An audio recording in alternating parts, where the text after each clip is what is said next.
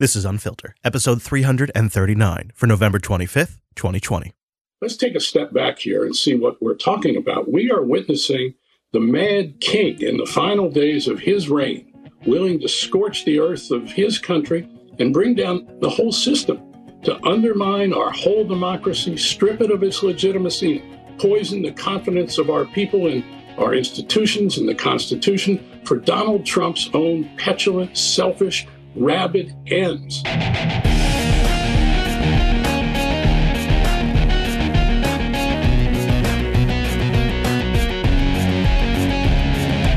Hello, friends, and welcome into the People's History Podcast. And in full transparency, I will disclose to you that I am recording this one a little early.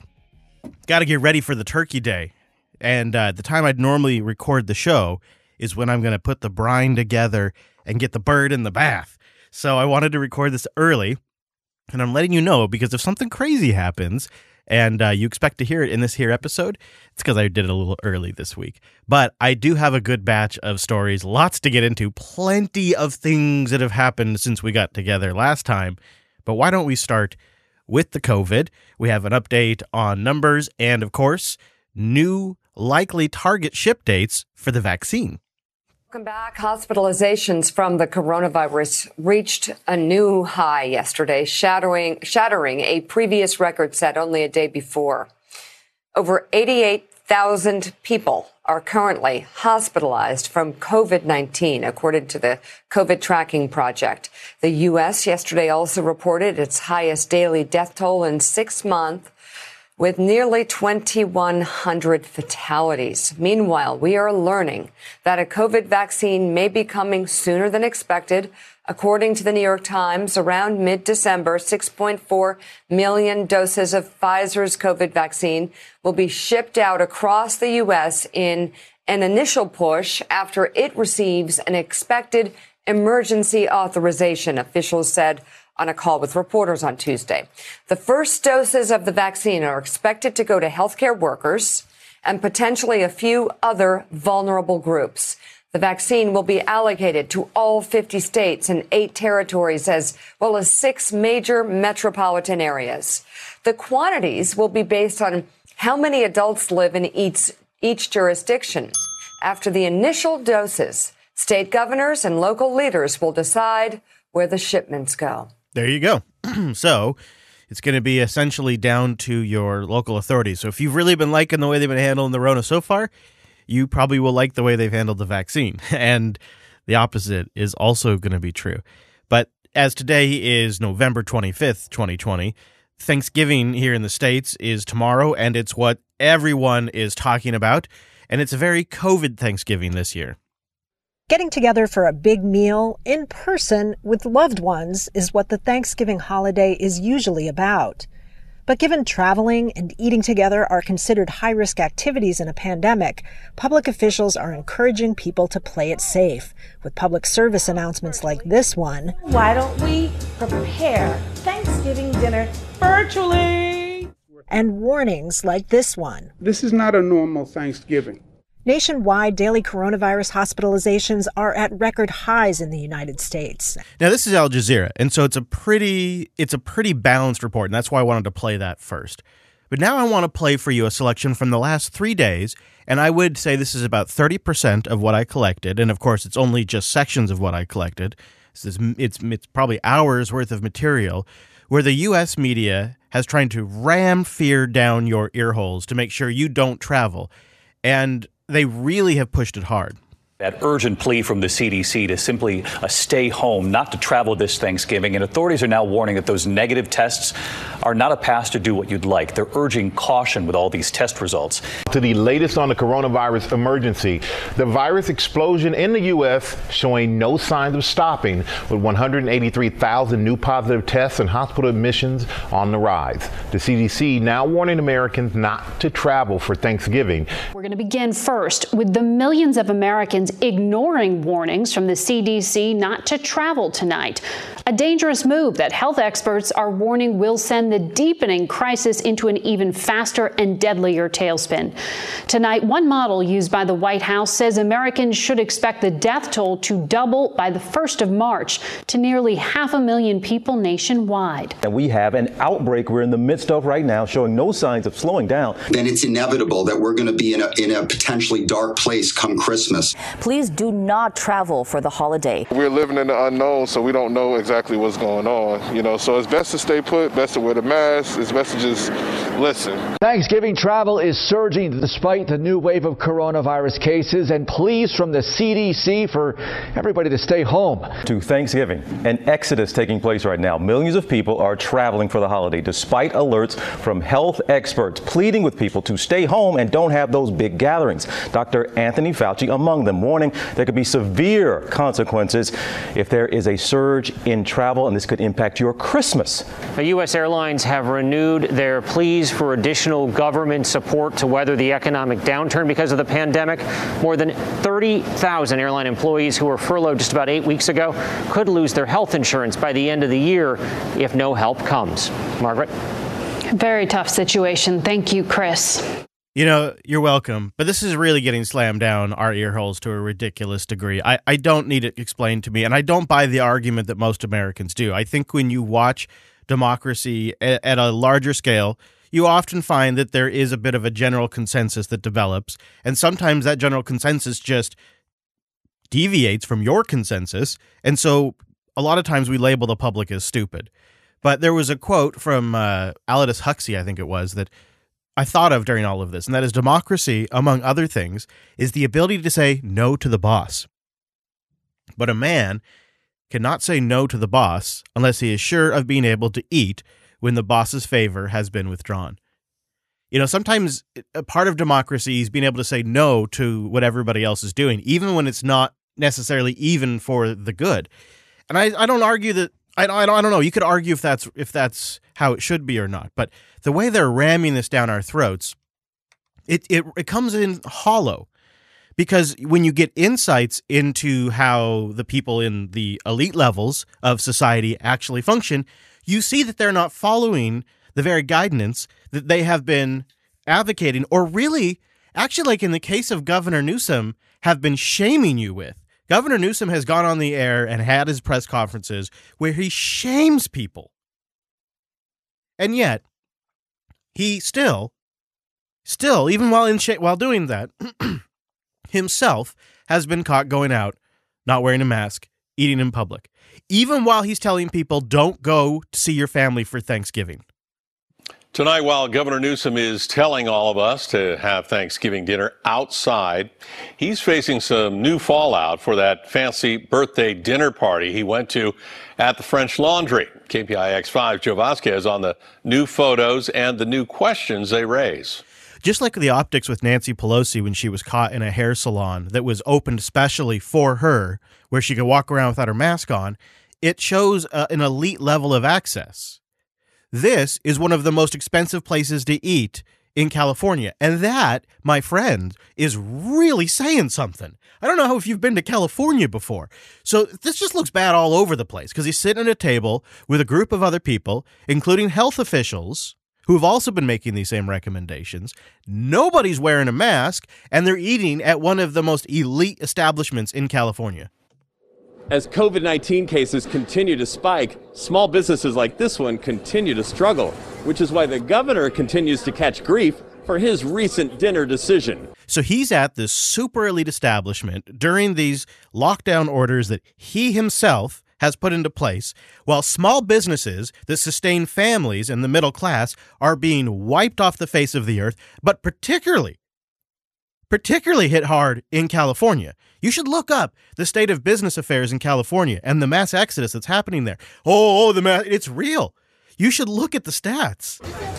I know everybody's imperfect, and I don't expect him to be, but at this time, he really needed to step up and be that example for us. Trisha Cajo is a private chef in San Mateo. She says she was disappointed by the governor's participation in a recent birthday party at the French Laundry, a Napa Valley restaurant, one of the most expensive on the West Coast. disappointed, enraged. He's implemented rules that we would gladly follow, but I don't think he's setting the best example.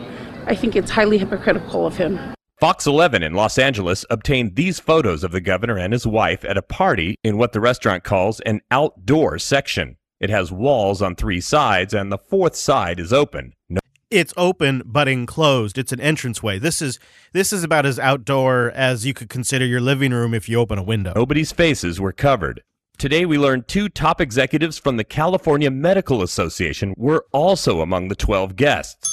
To be clear, the French Laundry does appear to have been following state guidance for restaurants in Napa County at the time. But the governor has been preaching something different in public. He's been asking Californians not to gather with people from more than 3 households at a time. Well, I want to apologize to you because I need to preach and practice. I just think it's very poor judgment. Harmeet Dillon is a Republican California committeewoman, an attorney who says business owners have been emailing her today very upset about the governor's actions. Now, I know this is kind of a hard ask, but just try to put yourself in the position of everything you own, everything, your house, your car, your medical payments, Christmas, everything is either made possible or not made possible by the success of your self-employed small business. Imagine that's you. That's like that. That is the exact scenario I find myself in, so I can really relate to this. And imagine that these lockdowns are destroying your business, especially when you have these lockdowns that start back up and then go away for a bit and then come back, and so your business ebbs and flows. And while the scaring on the media continues to ramp up, people don't want to go out either. You mean, imagine all of these headwinds that are facing businesses. And then to see this guy out there doing this, it's outrageous. I've had Californians write to me desperate about the schools being closed, about their business, which was already on its knees, now having the boot of the state on its neck. Yet, for Gavin Newsom, it's like Mardi Gras or something. Joe Vasquez, KPIX 5. I love going with local news because you just get you get some of the best clips. But see, the hypocrisy stinks even more than just that, because the big part of this is he's sitting there at that table with these people that, you know, are from different bubbles, and he's not wearing a mask when his office actually told the regulars, you know, the stupid public that does the things they're told, they actually recommended that you wear a mask while eating. Get that one. Take a bite, pull the mask down, put the food in your mouth, put the mask back up. That's the actual recommendation from his office. You can't just lift the mask up and down. People across San Diego reacting to this tweet sent out by the office of Governor Gavin Newsom, reminding people not only to wear a mask, but to wear it while eating. I feel that if they think it's necessary, they got to do what they got to do. Personally, I don't like the idea of putting between each bite you're saying to put. I think that's a little unnecessary. The tweet sent out over the weekend called Dining Tip Number 1 reads, going out to eat with members of your household this weekend? Don't forget to keep your mask on in between bites. The graphic shows a diner with the mask on, then off, then on. Could you imagine? And then to see that guy, you know, and it's getting downplayed a lot, and a lot of people have excused the behavior, and, you know, he's, I own it. But that's why their recommendations sound hollow. And when you look at the public, there's a lot of people traveling today, although at least while I'm recording, it's still to like 60% levels. It's like not 100%. It's still a huge reduction. It's like 60% of normal travel load right now on the most popular travel day of the year. So some people are definitely taking the recommendations. I've decided to. You know, this is a hard one for me because we've had some family members that have really had a bad year, and I'd like to see them. We've had some losses and all of it. And so, but both to respect their concerns and our own, and guys, it doesn't take much to convince me to stay home and cook. That's why Gana gave me a good excuse to get a smoker. So I'm brining that turkey and I'm smoking that turkey, and we're doing it this year. And we've decided not to go out. We've decided not to travel. And it's pretty much the same for my whole family. It's pretty much universal across both sides, mine and my wife's side. So while I myself have followed my own version of a lockdown and continue to do so right now because I don't want to get anything in my chest. That's the last thing I need. I don't need it rammed down my throat like this by a bunch of hypocritical elite. I'm trying to think of a way to make that I need a better term. But you know what I'm saying, like the elite that follow their own rules. But it sounds so cheap when you call it that. I'm trying to think of something that gives it more what it is, that really demonstrates to us that we are being told to behave, and then our leaders are doing whatever the hell they please. And this disparity should be more recognized, because something needs to stop these doofuses from getting reelected over and over again. And you'd think if people saw this disparity more, they wouldn't get reelected. And mark my words, unless something else happens, I think Gavin Newsom there has his eyes on the White House. And I wouldn't be surprised if in a future Unfiltered, we're talking about Democratic nominee Gavin Newsom. My governor here tried to do it. These West Coast governors, they want to run for president. But don't worry, if you get the Rona on Turkey Day, the CDC has actually shortened the quarantine time required for people that are exposed to COVID-19. CNBC's Meg Terrell covers health and science for us, and she's on the top story at the bottom of the hour. Meg, why are they considering this change, and is it safe? Yeah, Shab, experts we've spoken with today say yes, this is a change that would follow the data about when people are most likely to become infectious. And in fact, it's a change we've already seen happen in countries like France, Belgium, and Germany. Emory's Dr. Carlos Del Rio says it'll work if combined with other measures. You know, it makes sense. And we also need to realize that you could probably also incorporate testing into a way to get people out of quarantine. I mean, there's so many people now that would potentially be in quarantine. We in healthcare, for example, if we quarantine everybody that has been exposed, we would be left without employees. So we've been talking to CDC and others about how to incorporate testing into a way out of quarantine. Now, he suggests that people who may have been exposed get tested immediately, quarantine and mask for 7 days, and then get tested again. And if they test negative, continue to wear masks, but quarantine can end. Shep? Meg, so if you can eventually test out of quarantine, that could increase demand on testing. How long is it taking to get test results now? Well, so it's better than it was over the summer, but it's still not great. We actually just did a survey of 9,000 Americans with data and survey firm Dynata and found that most people get results back within 2 to 3 days, better than back in July. Less than 43%, I'd say. Get it in 2 to 3 days. But more than a quarter of people still have to wait 4 days or more for their results. That's too long to be useful. And then there's still nearly 15% that are waiting 8+ days. I can't believe our testing game is still so weak at this point. And it's so clear how rapid testing that, it could even be done at home would really help with the quarantine. Like imagine imagine if we had it by now. We wouldn't be spoiling people's holidays. But, I was trying to come up with a way to describe the elite that kind of run society.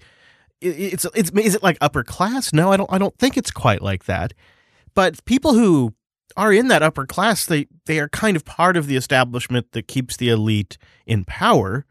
So that's a weird power dynamic. And I couldn't have found a better clip to just really demonstrate to you what a different reality they live in. They just are not even among the people. This is really something. You probably heard about this, but this is some audio I got to play for you. There was a betting pool going on with Tyson, the meat factory, Tyson managers, on how many of their workers would get COVID while they were making them work. And this isn't the first time something like this goes down. A betting pool. This is Democracy Now! I'm Amy Goodman with Juan Gonzalez. As we turn right now to Iowa, it was a betting pool.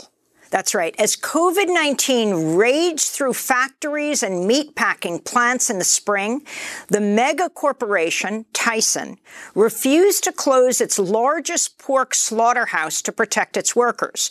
While publicly claiming to be implementing all possible safety measures, the managers of the Waterloo plant in Iowa put money on how many workers would get the deadly virus. Soon after, at least 6 people at the plant had died, and more than 1,000 were infected. Those numbers. When you hear 6 people die, you go, oh my God, because you picture like a building, right, with maybe 60 workers in there, and you think 6 people.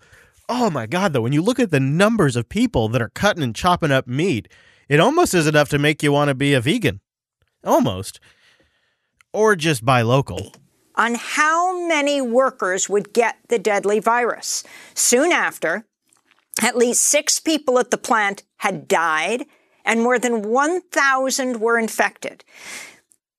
These horrific allegations were made by the family of meatpacker Isidro Fernandez, who died of COVID-19 April 20th. In a lawsuit, the family claims that, quote, plant manager Tom Hart organized a cash buy-in winner-take-all betting pool for supervisors and managers to wager how many plant employees would test positive for COVID-19, unquote. Last week, Tyson suspended the managers without pay and hired a law firm to do an independent investigation into the claims, to be led by the former U.S. Attorney General Eric Holder. In a statement, Tyson Foods CEO Dean Banks said, quote, we are extremely upset about the accusations involving some of the leadership at our Waterloo plant. If these claims are confirmed, we'll take all measures necessary to root out and remove this disturbing behavior from our company. Oh, of course you will. How dare they not cut you in? But worker advocates say the betting pool is just further evidence of mistreatment by Tyson at the Iowa meat plant and its other factories. Tyson produces 20% of America's beef, chicken, and pork. The president of the United Food and Commercial Workers International Union, which represents workers at the plant, said, quote, this shocking report of supervisors allegedly taking bets on how many workers would get infected, pressuring sick workers to stay on the job, and failing to enforce basic safety standards should outrage every American. Yeah, it's horrible when you think about what goes into the stuff that shows up in your local grocery store there. Oof. I really have no words for that. It kind of just demonstrates, though, that disparity gap that I was talking about. We got to move on, though. We got, like I said, a lot to catch up on since the last time we got together. So let's take a moment right here and thank the patrons of the show who make this here podcast possible. Very thankful for all of you as I'm reflecting on what I am thankful for this week. So thank you to those of you who feel like the show is worth contributing to. It's at patreon.com/unfilter if that might be you. I'd love the support because the show it's a project of passion for me. But as a small business owner, I also want to make sure that I'm not taking away opportunity from my business. So that's where the Patreon comes in. As Adam Curry put it, it's a bit of a value for value model. There's also other ways you can contribute. You can share the show with someone if you think they might enjoy a podcast like this. You can always rate and review it nicely because, as you can imagine, a show like this also draws a lot of angry critics, and it's the people who maybe get triggered by me talking about something that is outrageous that then go review it. It's not generally the people that are enjoying the show that go and review it. So if you want to give it a review somewhere, like at the Apple Podcast directory or somewhere else, that's always really appreciated too. And I think that's it. I think that's all we have. Thanks to the patrons. On with the show.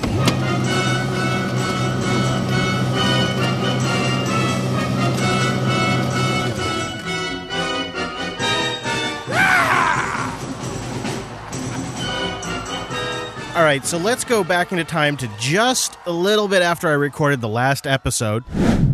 And Rudy Giuliani and his team of legal experts were holding a press conference that was really light on the details. They had promised that this is where they were going to release the Kraken, and it was a lot more of what we had heard previously.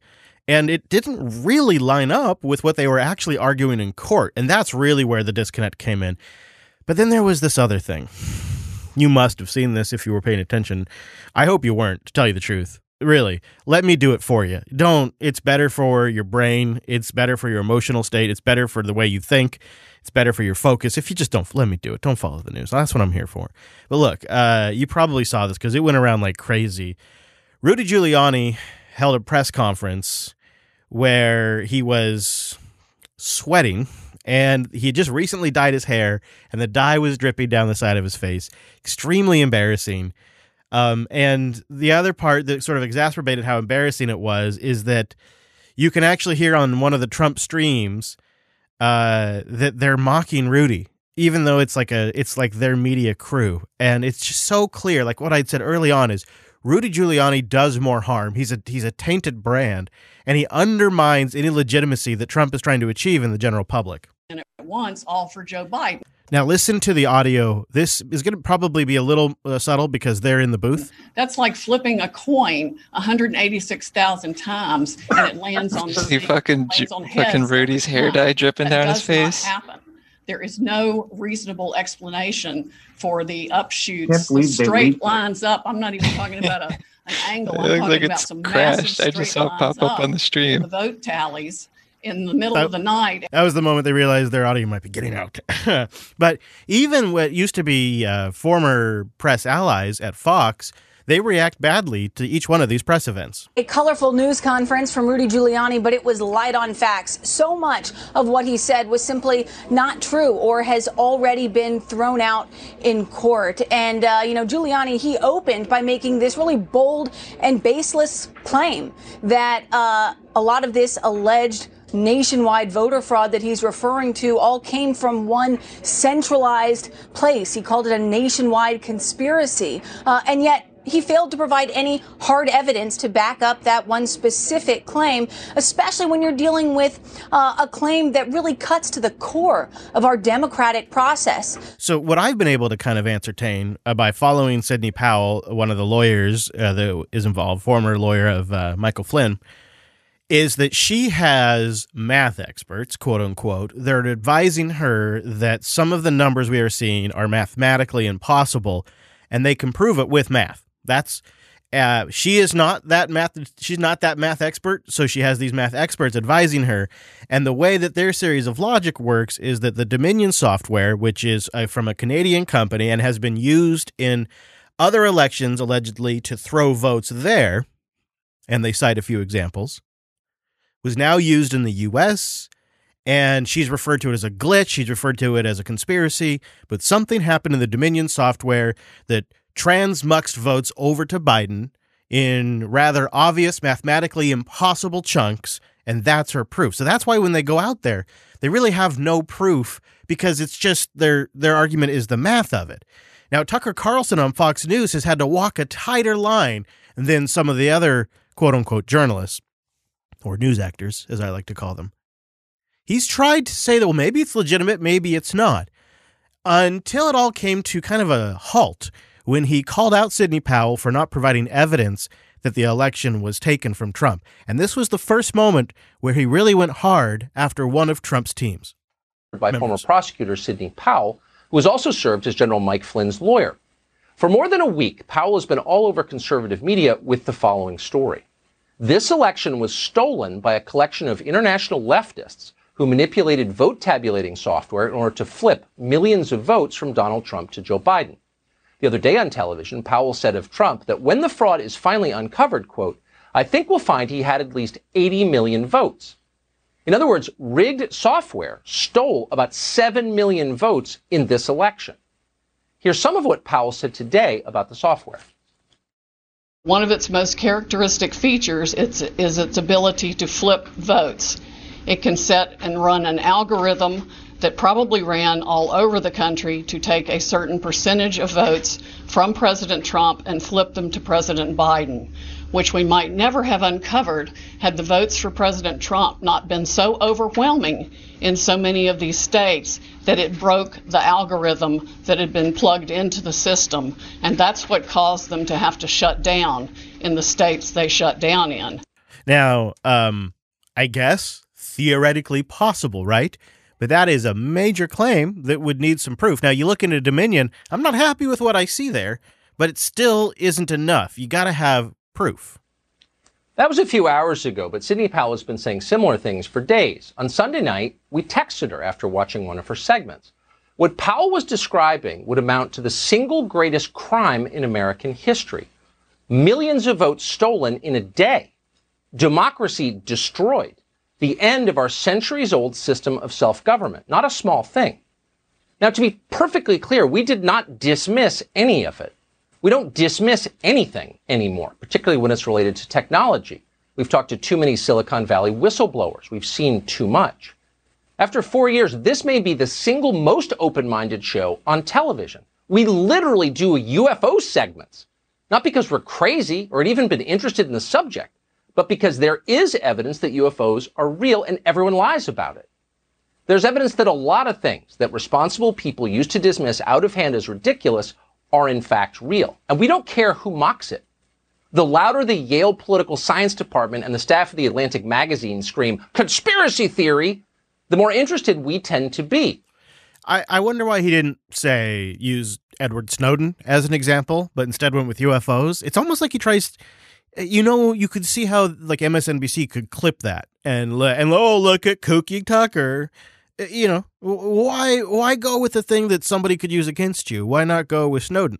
Even though the UFO thing's fascinating, just seems like Snowden's such an obvious one. Like there was a lot of people that speculated about spying and monitoring, and then Snowden revealed it was happening at a scale we never even knew possible. That's usually a sign you're over the target. A lot of people with impressive sounding credentials in this country are frauds. They have no idea what they're doing. They're children posing as authorities, and when they're caught, they lie and then they blame you for it. We see that every day. It's the central theme of this show and will continue to be. So that's a long way of saying we took Sidney Powell seriously. We had no intention of fighting with her. We've always respected her work. We simply wanted to see the details. How could you not want to see them? So we invited Sidney Powell on the show. We would have given her the whole hour. We would have given her the entire week, actually, and listened quietly the whole time at rapt attention. That's a big story. But she never sent us any evidence, despite a lot of requests, polite requests, not a page. When we kept pressing, she got angry and told us to stop contacting her. When we checked with others around the Trump campaign, people in positions of authority, they told us Powell has never given them any evidence either, nor did she provide any today at the press conference. Powell did say that electronic voting is dangerous, and she's right. We're with her there. But she never demonstrated that a single actual vote was moved illegitimately by software from one candidate to another. Not one. And I think that's the critical element. And so you have this sort of outing on Tucker's show, which gets, tens of millions of views. It's pretty ridiculous. And you have this gaffe-laden, embarrassing press conferences that Rudy's been having, and you know that the Don isn't going to be happy with any of this.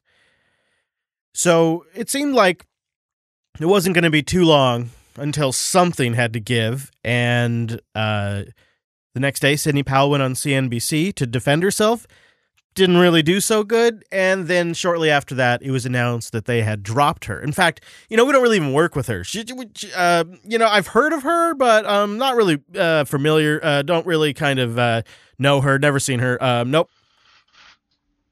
President Donald Trump's legal team has parted ways with Sidney Powell, a former federal prosecutor who has aided his flailing effort to contest the results of the U.S. election. In a statement released on Sunday, Trump's other campaign lawyers, Rudy Giuliani and Jenna Ellis, said Sidney Powell is practicing law on her own. She is not a member of the Trump legal team.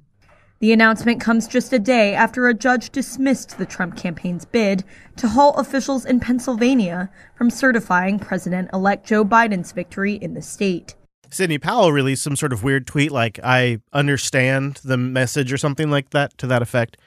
And then she's gone. Haven't heard from her since then. She hasn't been on there talking about the election fraud. She seemed to be pretty passionate about it. And it's interesting because I think she was respected in some circles, obviously hated in other circles because of her defense of Flynn. But she kind of flushed her reputation on this one. And then to be just dropped like it's hot by the Trump team on top of it is insult on top of injury. And you got to wonder if it just came down to Rudy or her, and Rudy must have a tighter line to Trump based on their history. But he really doesn't do Trump any favors. And by this point in the week, too, the party of Trump was starting to become the party of let's move on. Really, some of his core supporters and others who are not necessarily in his core were kind of urging to wrap this thing up. Is it finally time for this to end? Yes. Chris Christie. And here's the reason why. The president has had an opportunity to access the courts. And I said to you, George, starting at 2:30 a.m. on Wednesday morning, if you've got the evidence of fraud, present it. And what's happened here is, quite frankly, the conduct of the president's legal team has been a national embarrassment. Sidney Powell accusing Governor Brian Kemp of a crime on television, yet being unwilling to go on TV and defend and lay out the evidence that she supposedly has. This is outrageous conduct by any lawyer. And notice, George, they won't do it inside the courtroom. They allege fraud outside the courtroom, but when they go inside the courtroom, they don't plead fraud and they don't argue fraud.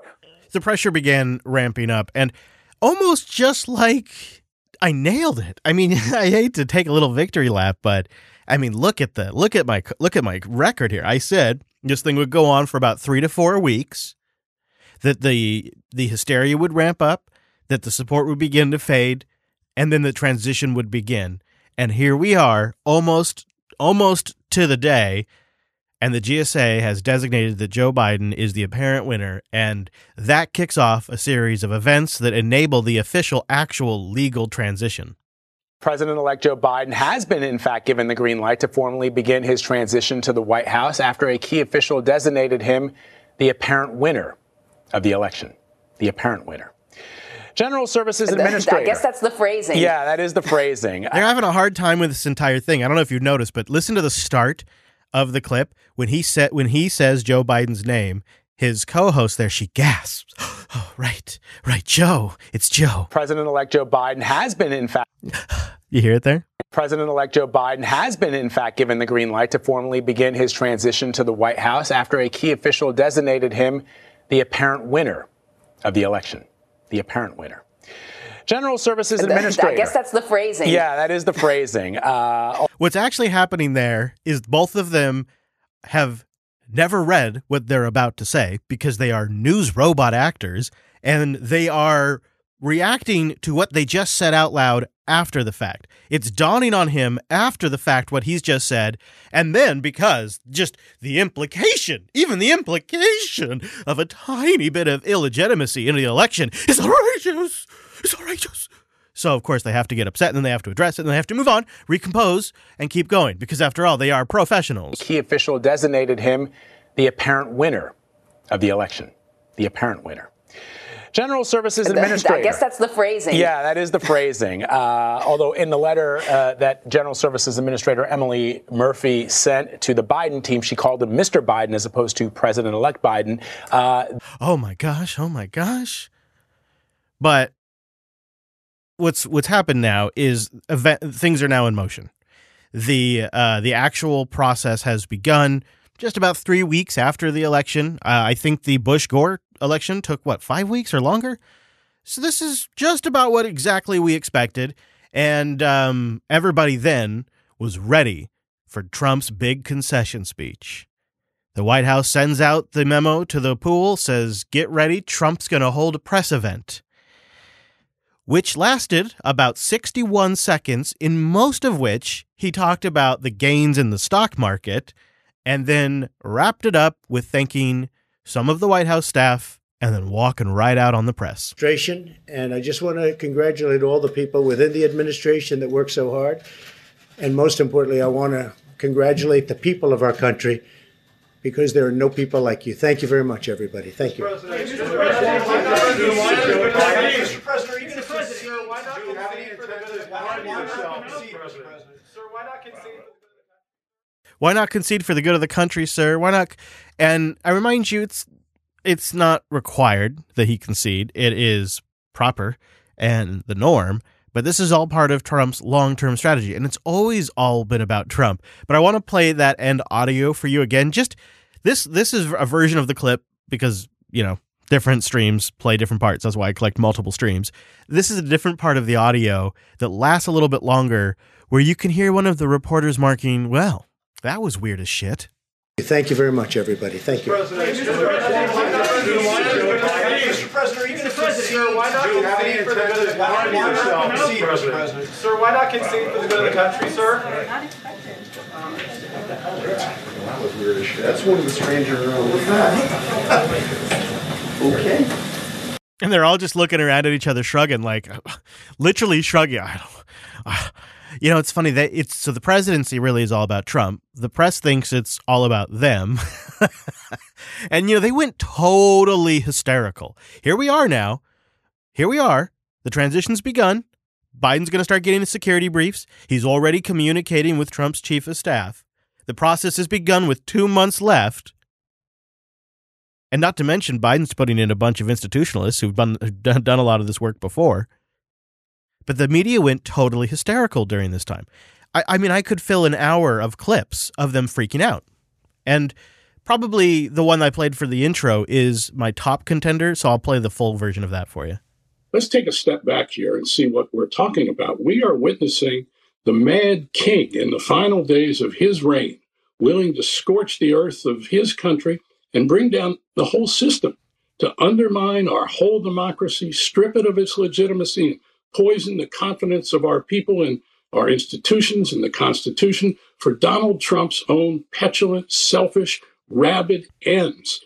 Who's the petulant one? We have a president of the United States, for the first time in our history, sabotaging his country. That's where we are.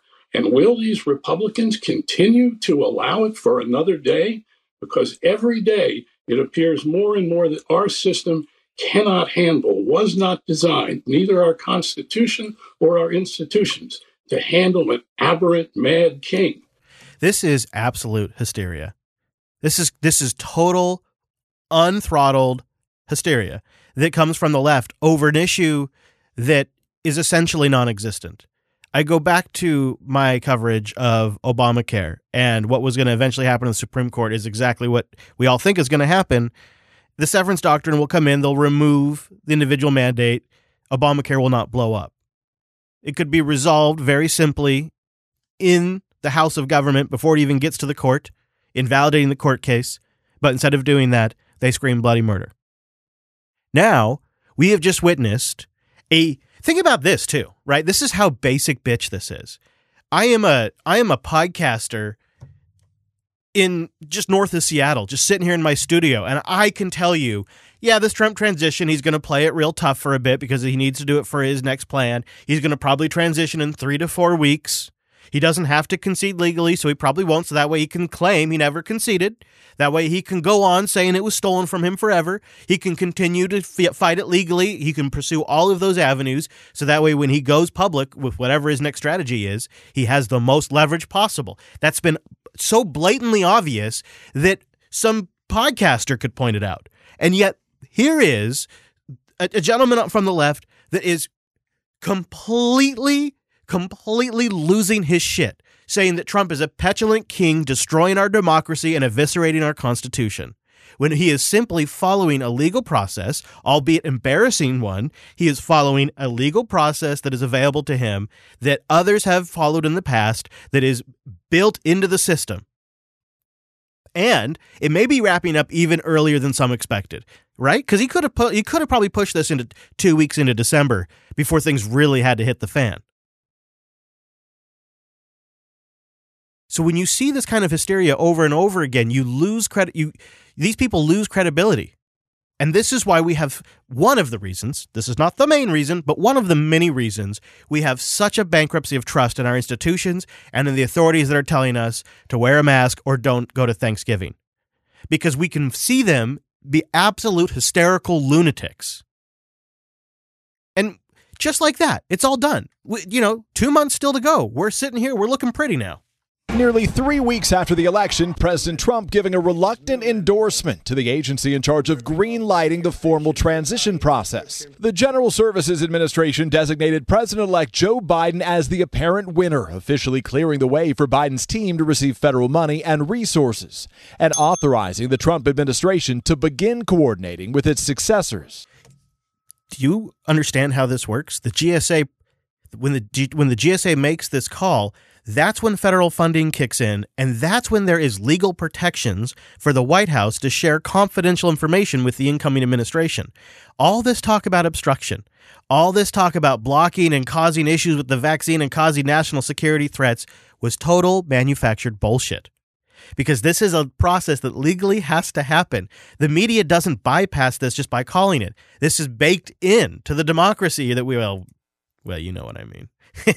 It's baked into the process. Money and resources, and authorizing the Trump administration to begin coordinating with its successors. But despite mounting pressure from a growing number of Republicans, still no concession from the president, tweeting Monday night, "Our case strongly continues and I believe we will prevail." It comes after GSA Administrator Emily Murphy, in a letter to Mr. Biden obtained by NBC News, writes she was never directly or indirectly pressured by any executive branch official, defending the delay, saying she did not want to get ahead of the constitutional process. And while Murphy says she acted independently, the president insisted in the best interest of our country, he is recommending she take action. It follows a series of dramatic setbacks for President Trump, the battleground state Michigan certifying its vote for Biden on Monday, and the president's legal challenges repeatedly getting rejected by the courts. This morning, multiple sources telling the New York Times that top aides, including White House Chief of Staff Mark Meadows, told the president that the transition needed to begin. The Washington Post reporting, President Trump called political advisors Monday to say he had doubts about the GSA initiating the transition. Here's what can happen. I gotta, just speculate here, so who knows, but it seems really obvious. Mr. Trump, what you need to do now is you need to get ahead of this thing. Because the longer you push this, the more the Biden campaign builds steam, the more it's going to damage your long-term reputation. People remember what you did at the end of your term in office. And so when Trump says, I recommended the GSA go ahead, he could point to that later on now. When the Biden group is saying, oh, Trump was delaying transition, he caused problems. Now he can say, look, I even though the election was stolen from me, and even though I had strong legal fights, I, for the good of the country, recommended that they go ahead. It's a clever strategy that's, well, actually just sort of obvious. And I don't know, clever seems like it's maybe giving it too much credit. It's pretty much the only kind of avenue he has to walk away with any kind of a win in the view of his followers. The question is, are their claims of voter fraud legitimate? If they are, well, then for people to have faith in the process, the investigations at least need to proceed and go to their completion. And if there is no fraud, then there's no risk of letting those investigations go to their completion. So it seems like a win-win to let all the investigations play out, because you have the followers of Trump that maybe can get some restored faith in the process if they see a valid legal process play out. You have the people saying there was no fraud now have this evidence to point to that says clearly there was no fraud, which can be used in the future when these are political talking points. So there's really no reason not to let these legal cases play out. But yet there's still quite a bit of pushback. So we'll see where that goes. I also know where there's going to be a new goalpost. They've always done it. They've always moved the goalpost. As soon as it's one thing that's accomplished, then they move it immediately. So now the transition's been authorized. But watch them start to talk more and more about how Trump hasn't spoken to Biden. And they could even have clips of Obama talking to Trump in the White House, and they could do like a montage of different former presidents welcoming the next president and, smiles on their faces. Yeah, I could see it. I could see the next goalpost is, well, Trump, needs to have a one-on-one because there's certain things that presidents need to hear from each other. Like, you could see that they're going to do this. And NBC kind of already touches on it on one of the first one-on-one interviews post-election with Biden, who's only taken a handful of questions every couple of press conferences. It's interesting when Biden goes out there to take questions, he asks his help, how many questions am I taking? Okay, yeah, 5. All right, we'll do 5. We're going to do 5 questions, and then there's 5 press that are already picked out because of social distancing requirements, and then he just calls on the 5 pre-selected press people. Versus a Trump press conference that was messy and sometimes went on for 2 hours and meandered all over the place. But he really had total governance over the situation. He decided when it began, when it stopped, how long it went, and who got called on. It's all Trump's call, where it's completely flipped. It's a much more managed situation with Joe Biden. And so we haven't seen him do a lot of long sit-down interviews. Now, the only problem with these NBC, ABC, CBS, CNN-style interviews is they're really heavily edited. So you don't get a good sense of the actual conversation, but I still think some of the points he touches on here are worth us expanding on. The team meets this moment. This team behind me. You announced some key members of your cabinet today, a very experienced group, a very diverse group. A very experienced group is Newspeak for lifelong politicians and government workers. That's what Newspeak is for. Key members of your cabinet. You don't want to say it, right? You don't want to come out and say it. Hey, these people, kind of mediocre, lifelong politicians who seem to be mostly like deficit hawks and war hawks and centrists and corporatists. He doesn't want to say that. Today, a very experienced group, a very diverse group. Clearly, you're trying to send a message. Can you articulate what that message is? America's back. We're at the head of the table once again. I've spoken with over 20 world leaders, and they all are literally really pleased and somewhat excited. America's going to reassert its role in the world and be a coalition builder. So that is globalist speak right there. America is now part of the global society again. It's no longer about America first. It's not about that anymore. It's about everyone together. Different viewpoints of how to govern, and it's clear Biden is more of a globalist style of governor, and that's his message. Is when he says America's back, he means we're back as part of the big kumbaya team world government. This lineup, those you've selected so far, a lot of familiar faces among them. What another pass at saying people have been around a long time, haven't accomplished much. What do you say to those who are wondering if you're trying to create a third Obama term? No. This is not a third Obama term. No, of course not. No, it's a corporatist stagnation that we've just got since the Clinton administration, and it's just rinse and repeat every time the Democrats get in office. Because we face a totally different world. Well, that doesn't make any sense. Than we faced in the Obama-Biden administration. That is literally a non-answer. President Trump has changed the landscape. It's become America first, which meant America alone. Can you believe that a politician can use a phrase like America first as a bad thing? It always seemed like why is that bad? Why should a nation want to put themselves first? What you have is legitimately every nation putting themselves first, and then they try to come together in some common terms. Like that is totally acceptable. But to try to twist it and make it a bad thing to want to put America first when you're the president of America soon just doesn't register with me. The landscape, it's become America first, which meant America alone. We find ourselves in a position where our alliances are being frayed. It's a totally different. That's why I found people who joined the administration in key points that represent the spectrum of the American people as well as the spectrum of the Democratic Party. Yeah, like John Kerry.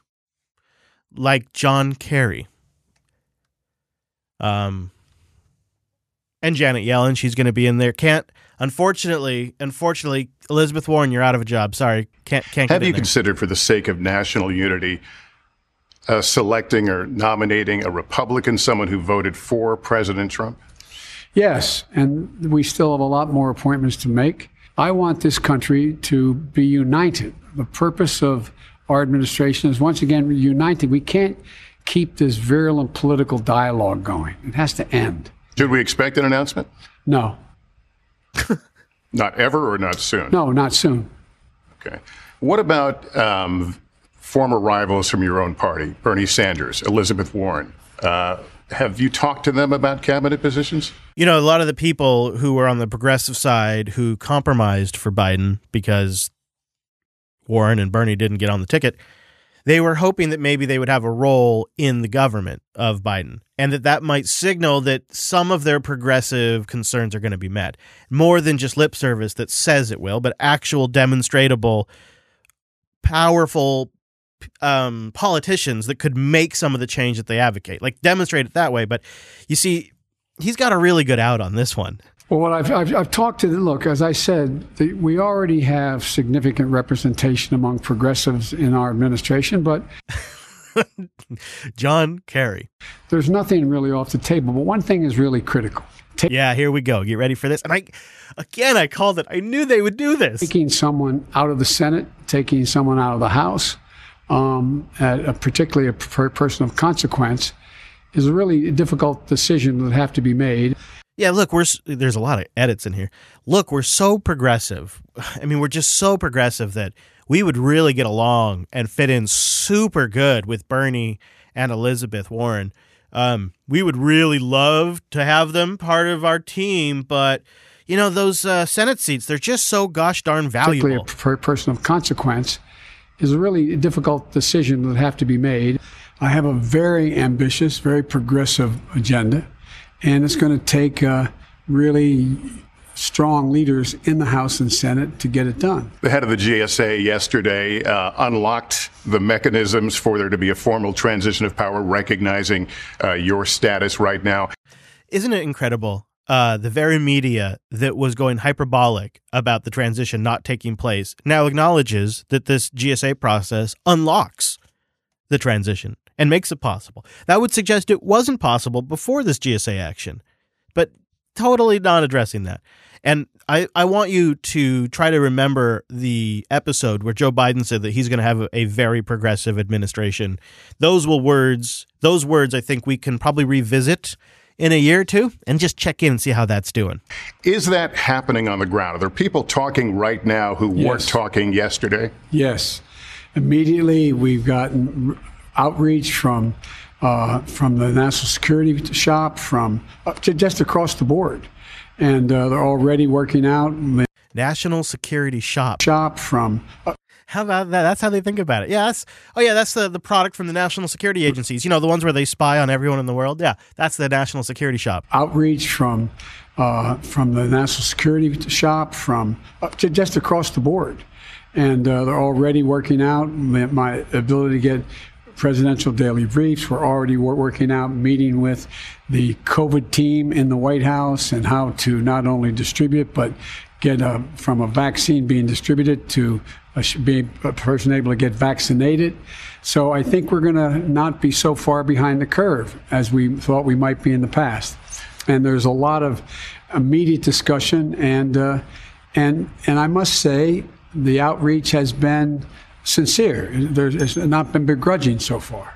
He actually expands upon that, but they cut it in the NBC interview that was played at the time I captured this. But in a different version, he expands upon that and says that, the so far that their chief of staffs are communicating, and so far things are going smooth. Although I think they do include the new goalposts in this version. Let me check. And I don't expect it to be. So yes, it's already begun. I'll back it up. It's not been begrudging so far. And I don't expect it to be. So yes, it's already begun. Did you receive the presidential daily brief today? Not today, but it will be starting very shortly, maybe as early as tomorrow. Have you had any conversations with President Trump post-election about paving the way for this transition to happen? Any back-channel communications? No, I believe that his chief of staff and my chief of staff have spoken. But no, I have not heard anything from President Trump. You don't anticipate any harm from this delay in terms of your ability to do what you want starting day one? No, look, it's a slow start, but it's starting. And there's 2 months left to go. So I'm feeling good about the ability to be able to get up to speed. And I fully expect, based on what we've heard so far, we'll get full cooperation from each of the agencies in question. The day you take... It's a slow start. What bullshit is that? They jumped immediately. They jumped in immediately with the night of the election having a half acceptance speech of the election before it was even called. Then they set up the office of the president-elect and pretended like this was some official normal thing that happens all of the time and created multiple conference rooms and held multiple press events. He's already selected most of his cabinet. He has a lot of his longtime cronies already in positions of power. A slow start, my butthole. Like, give me a break. But I wanted to get the audio in there where they ask about, have you talked to Trump? And he says it shouldn't impact the transition, just so we have that on there. But let's talk about some of the other members that have joined Biden's team. I mentioned John Kerry, and then Fox News calls out a couple of others, because guess what? A lot of his team is coming from the media. You thought that was something just Trump did? Nope. As Joe Biden starts to staff his administration, the revolving door between media and politics is spinning once again. As a CNN global affairs analyst, Tony Blinken, who'd been Deputy Secretary of State under President Obama, often chastised Obama's successor. President Trump has abdicated that responsibility. He's put us in full retreat. from our allies and partners. And today, Biden formally announced Blinken as his pick for Secretary of State. Thank you. CNN contributor Jen Psaki, who was Obama's State Department spokeswoman, has also left for the transition. MSNBC analyst Rick Stengel, a former Time magazine editor, is on his second go-round, having jumped from Obama's State Department to fierce Trump critic. He's the epicenter of disinformation around the world. And now Stengel has joined the Biden transition team. Barbara McQuaid, a U.S. attorney in the Obama years, has also left MSNBC for the Biden transition. Sometimes the connections are less visible. As with John Meacham, the former Newsweek editor and presidential biographer, was an NBC and MSNBC contributor who praised Biden's victory speech. This is a moment where the life of the nation is intersecting in a fascinating way with the personal life, not only of President-elect Biden, but also the vice president-elect. But the networks dropped him from the payroll after the New York Times revealed Meacham had privately helped Biden with that and other speeches. At least 24 journalists joined the Obama team, including Times' Jay Carney and ABC's Linda Douglas. That musical chairs tradition is widely viewed as routine, but Fox News drew criticism for those who move between the network and the Trump administration, including John Bolton, Heather Nauert, Bill Shine, and Sarah Huckabee Sanders. Larry Kudlow also joined the president from CNBC. Well, Kudlow and Bolton were idiots. When political players turn into pundits, they can bring an insider's perspective, but more of them seem to move between the media, where they can resemble a government in exile, and democratic administrations such as the one now taking shape. Yep. Yes.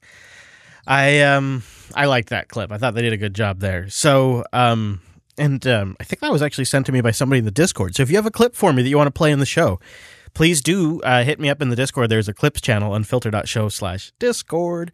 Now, let's talk about some fun stuff. I'm feeling grateful and thankful for you guys out there, and I wanted to end on a high note, if you will. And we'll start with Mexico, who is moving to legalize cannabis. Mexico's been grappling for years with how to regulate this, marijuana. It's been illegal for decades while a war against drugs has raged. Now a new law, approved by the Senate, but which still has to go through Congress, proposes legalizing production and consumption with quite a lot of restrictions. Adults would be able to buy up to 28 grams of pot and cultivate 4 plants for personal use. It could also be imported and exported with a license. This grower, now producing illegally, is cautiously optimistic.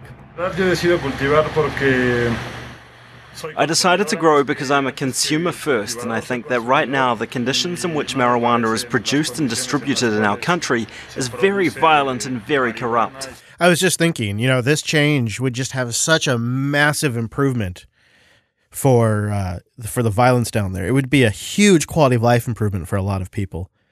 It really seems like that'd be big. And so then you have the next step after you legalize. Now you got this problem of all of these people here in the States, it's disproportionately black people who are in jails for a crime that is no longer illegal.